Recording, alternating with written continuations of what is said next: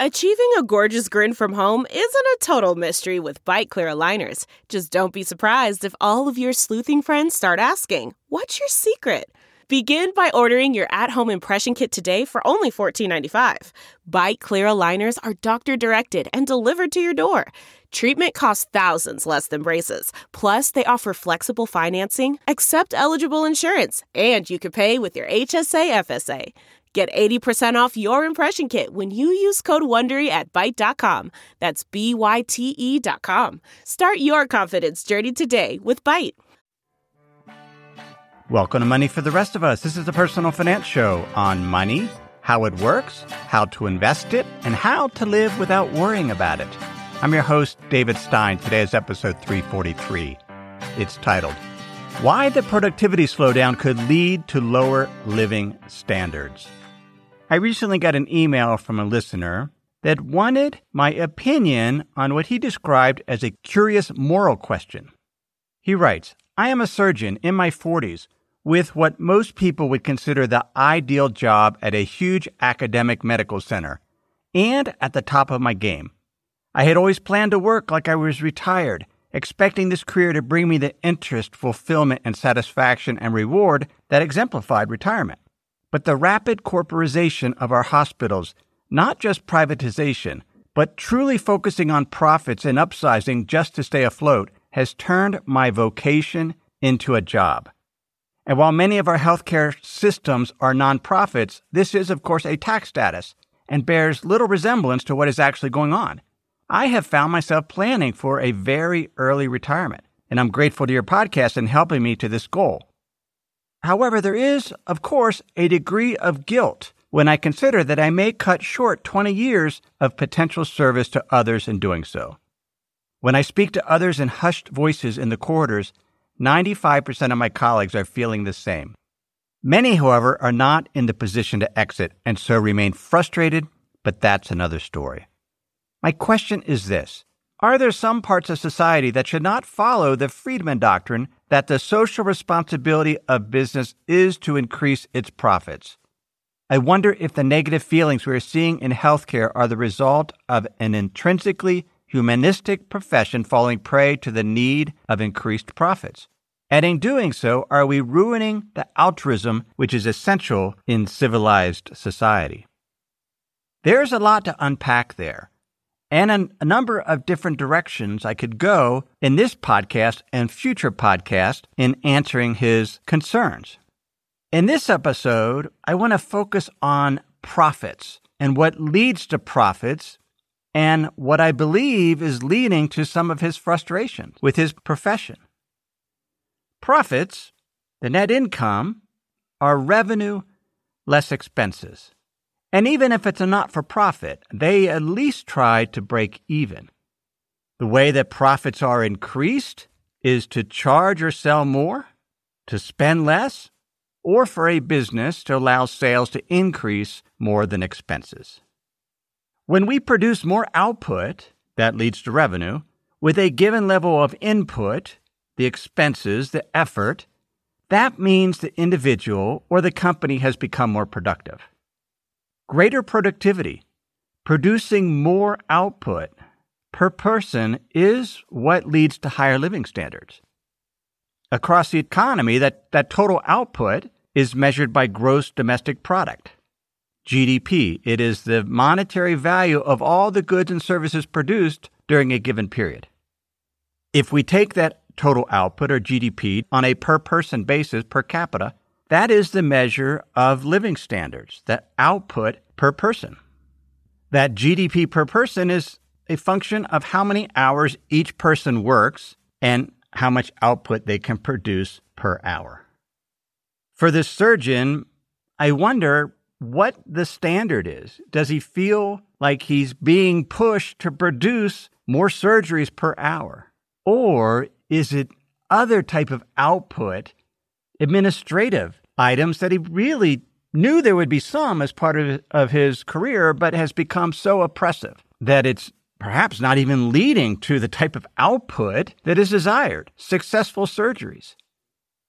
Over long periods of time, The total GDP, or economic output, is certainly a function of how many workers. If there are more workers working longer hours, that will lead to greater output, greater GDP, greater wealth, greater income. But the way to really increase wealth and income is for workers to be able to produce more per hour worked. In the U.S., productivity has definitely increased over the past century. In a really helpful report by the Hamilton Project, titled The Slowdown in Productivity Growth and Policies That Can Restore It, co-authors were Emily Moss, Ryan Nunn, and Jay Shambaugh. They write, 100 years ago, roughly 50% of the U.S. working-age population had a job. Just prior to the 2020 recession, 61% of those over age 16 were employed. But those people tend to work about 40 hours per week, well below the 50 hours per week people typically labored a century ago. As a result, the total number of hours worked per person is roughly the same today as it was a century ago. Yet the output per capita in the United States has grown more than sixfold during that time. They continue, we are not working more, but we are working far more productively, which has generated mass increases in living standards over the past century. They point out that people have more food and resources, better health care and housing, more consumer products that weren't even considered 100 years ago when cars were just starting to become more predominant. It's the innovation and productivity that drives living standards. It's a topic we've covered in earlier episodes, such as episode 142, Why Are Some Nations Wealthier Than Others? We discussed it in episode 231, Why Do Some People Make More Than Others? It comes down to productivity. Countries that are able to produce more per person are able to pay more per person, even if the jobs are similar from one country to the other. There's just more income. Wage growth correlates closely with productivity growth. When productivity is increasing faster, wages also increase faster, although that might not be the case for every single person. There's been a trend in the U.S. over the last 40 to 50 years of productivity growth slowing, which we'll get to. But not only that, it's not leading to improved job opportunities and higher earnings for most workers anymore. MIT recently released a report that looked at why that was the case. Why, as productivity has increased, we're not seeing wages increase for all workers. They point out three forces: technological change, globalization pressures, and institutional changes. By technological change, they're referring to the digitalization of work, computers, the internet. It's made higher educated workers more productive. That same technology has made it easier for less educated workers to be replaced by machinery. In addition, that technology has allowed innovative ideas to scale rapidly, where entrepreneurs and entertainers can amass vast fortunes, where there are large rewards for top talent in many sectors. But there's also been globalization pressures, the ability of companies to outsource to cheaper sources of labor. There's been less unionization, the ability to negotiate higher wages. Less unionization is an example of an institutional change. One of the task force members in that MIT report, Christine Wally, said employees find themselves increasingly outsourced, subcontracted, working part-time or on demand with less leverage and fewer worker protections. So productivity has been slowing in the U.S. According to the Hamilton Project report, output per hour has only grown at 1.4% per year, about half of the pace that it grew in the 3 decades after World War II. What contributes to productivity increases is greater worker skill, human capital, workers becoming more educated, becoming smarter in how they go about their work. The second aspect is more physical capital, goods that assist in the production of goods or providing a service. This can include equipment, machines, buildings. And the third is a combination of factors, what is known as total factor productivity. It's output that can't be explained by increases in labor, human capital, physical capital. It's a measure that falls out of the estimate of GDP and productivity. It can include technology improvements, better management. And that third factor is the most important in the long run, because that's innovation, which is unlimited. Why is productivity slowing, where we're not getting the increases, particularly in total factor productivity? There are a number of reasons. The Hamilton Project authors say the reasons is overdetermined. There are too many explanations, and there's a lot of overlapping ones. So I'll highlight some that I thought were interesting.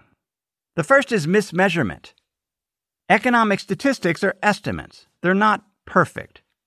And so it's possible that GDP, productivity, and inflation are not being measured correctly.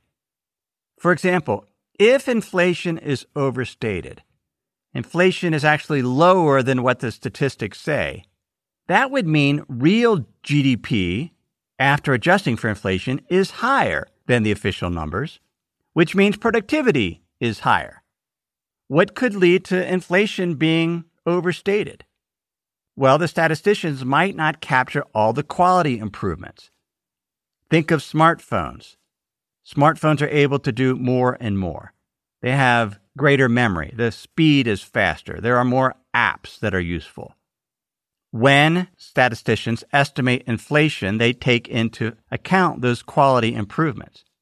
An iPhone might cost slightly more than it did 10 years ago, but it is much more powerful. And so it's possible, after adjusting for quality improvements, that smartphones' prices have fallen over time. So if quality improvements aren't captured correctly, then inflation could be overstated, which means GDP is understated and productivity could be higher than what we assume. Another reason productivity growth could be slowing is there's a shift in the industry mix, that more workers are moving to less productive areas of the job market. We could see that as the economy becomes more service-oriented, where it's more difficult to gain some of the efficiencies that you could in manufacturing. It is possible we've hit a wall when it comes to innovation and productivity increases. The economist Robert Gordon proposes this theory. He says when we look at the technological progress in the early years of the 20th century, the internal combustion engine, sanitations, that they had a bigger impact on productivity than the innovations that we see today. It's possible we're seeing a delay in productivity growth as it takes time for some of these technologies to develop, like artificial intelligence and machine learning, to be used in producing goods and services. It could simply be a lack of investment due to the recessions that we've had, where it takes time to recoup and to start investing more. Or there just could be simply not enough research and development funding, particularly by governments. Federal R&D spending in the U.S. has declined as a percent of GDP. It was 1.6% in 1960. It was 1.1% of GDP in 1980, and today it's only about 0.6% of GDP. A lot of that research funding was on basic R&D that led to longer-term innovations that businesses were able to take advantage of. Productivity growth could be slowing because there's been a lack of investment in infrastructure. Roads, railways, airports, maybe that's slowing down production due to traffic jams, for example. In 1960, the federal government spent 2.9% of GDP on transportation and water infrastructure. Today, it's about 2.3%. Before we continue, let me pause and share some words from this week's sponsors. We have a brand new sponsor to our show. It's Yahoo Finance. Yahoo's been around for decades.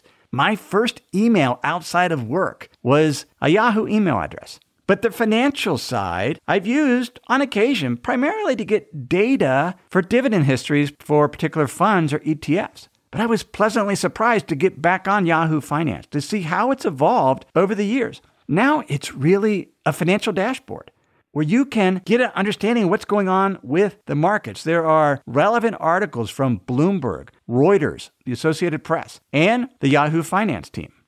You can look at the economic events calendar and see which data series are being released that day and what the consensus is. You can see the pulse of the markets at any time by going to Yahoo Finance. In addition, you could see all of your investments in retirement accounts in one place. With Yahoo Finance, you get a consolidated view of multiple accounts.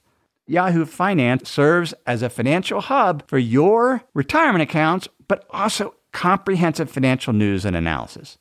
You need to check out Yahoo Finance, particularly if you haven't been there in a while. Check it out at yahoofinance.com. That's yahoofinance.com. If you've been using Mint to manage your finances, you know they shut down several months ago. Well, let me tell you about the budgeting solution, the financial tracking solution I've been using for the past number of months. It's Monarch Money. Monarch Money is the top-rated all-in-one personal finance app. It gives you a comprehensive view of all your accounts, investments, transactions, and more. You can create custom budgets like I've done. You can set goals, collaborate with your partner. And now you can get an extended 30-day free trial when you go to monarchmoney.com/David. What I like about Monarch is the ability to customize what I want to see. I have custom budget categories, and then I can go on to the dashboard and see where I'm above trend on some of my spending. I especially like that Monarch will never sell your data to third parties or show you ads. After trying Monarch myself, I understand why it's the top-rated personal finance app. And right now, get an extended 30-day free trial when you go to monarchmoney.com/David. That's monarchmoney.com/David for your extended 30-day free trial. It's possible the patent system has led to slower growth in productivity. Patents are extremely useful. They allow inventors to profit from their innovation and to earn monopoly-like profits for a while because of all the R&D spending. But if patents are issued on only marginal improvements, and we get what's known as a patent thicket, where it's difficult to do anything without running into somebody's patent on something maybe it seems particularly obvious. I didn't realize, for example, that Amazon got a patent for one-click ordering. Now, maybe one-click ordering is intellectual property that should be protected, but to me, that seems very obvious. But too many patents could lead to this patent thicket, where it's just difficult to innovate because there's just too much patent protection. There could be too many regulations that are slowing productivity increases. There could be less market dynamism, more monopolistic type companies where the bigger get bigger and they're able to, through political will, keep their power. And there's just not sufficient competition that leads to greater increases in productivity. And the final reason is maybe it's just administrative bureaucracy, that workers are spending too much time working on the wrong things and they're getting interrupted too much. Many workers moved to work from home because of the pandemic. There was a fascinating study by co-authors Gibbs, Mengel, and Simroth titled Work from Home and Productivity: Evidence from Personnel and Analytics Data on IT Professionals. This was a study over 17 months of a company with 10,000 employees. These employees were actually tracked through software what they were working on, how many hours were they working. And as a result, these academics were able to gauge how productive the workers were before the pandemic and then once they moved to work from home. They found that for this IT services company, that total hours worked increased by roughly 30%, including an increase of 18% during normal business hours, but that the average output didn't increase. So they were working more and not producing more. And as a result, productivity fell about 20%. They were spending more time on coordination activities, the number of meetings they had, but their time of uninterrupted work actually shrank. They spent less time networking, less time being coached one-on-one with supervisors. The authors write, despite the disruption due to the pandemic and shift to work from home, there was no significant change in measured output. In other words, employees continued to meet their goals, which were not changed after the switch to work from home.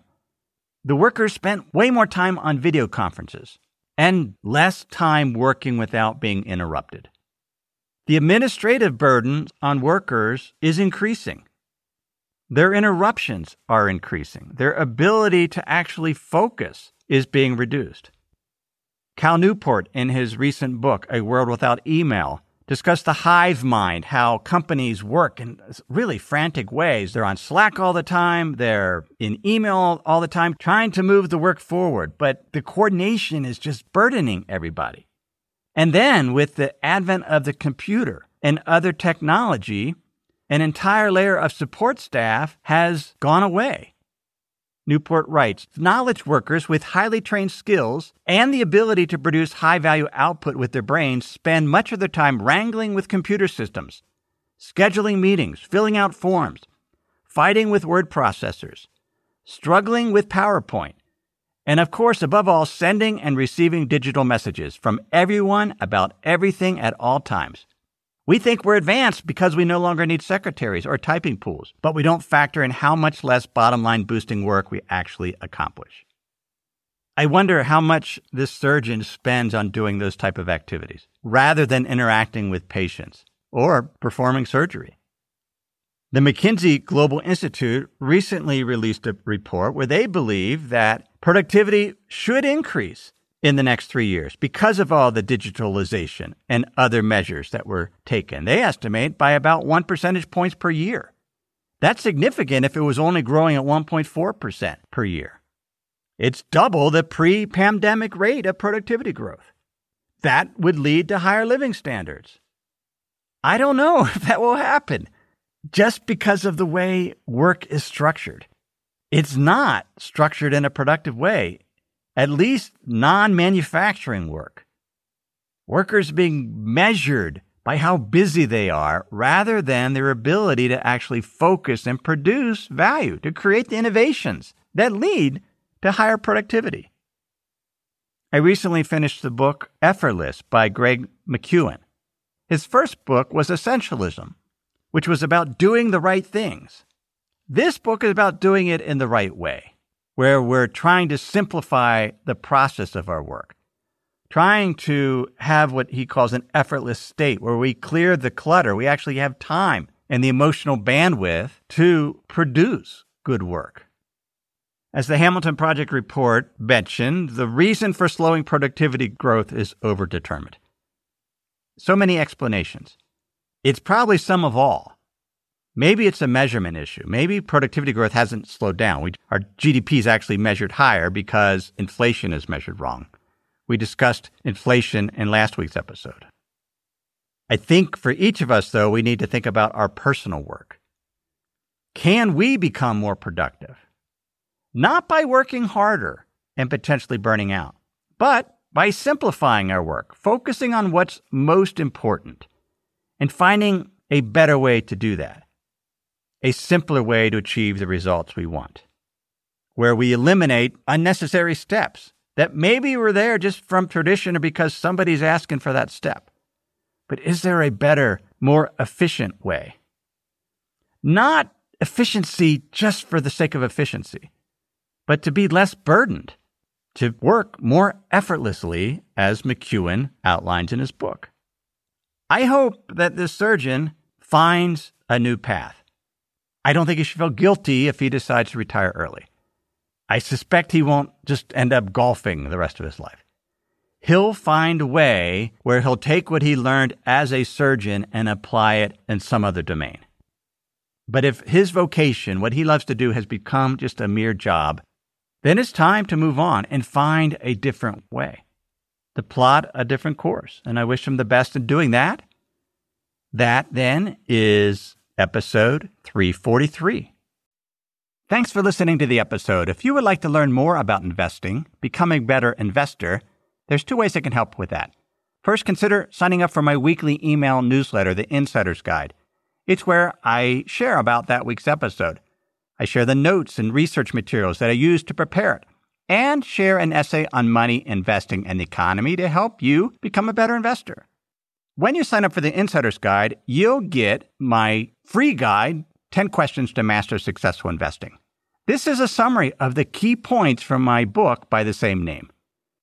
The second way I can help is by you becoming a member of Money for the Rest of Us Plus.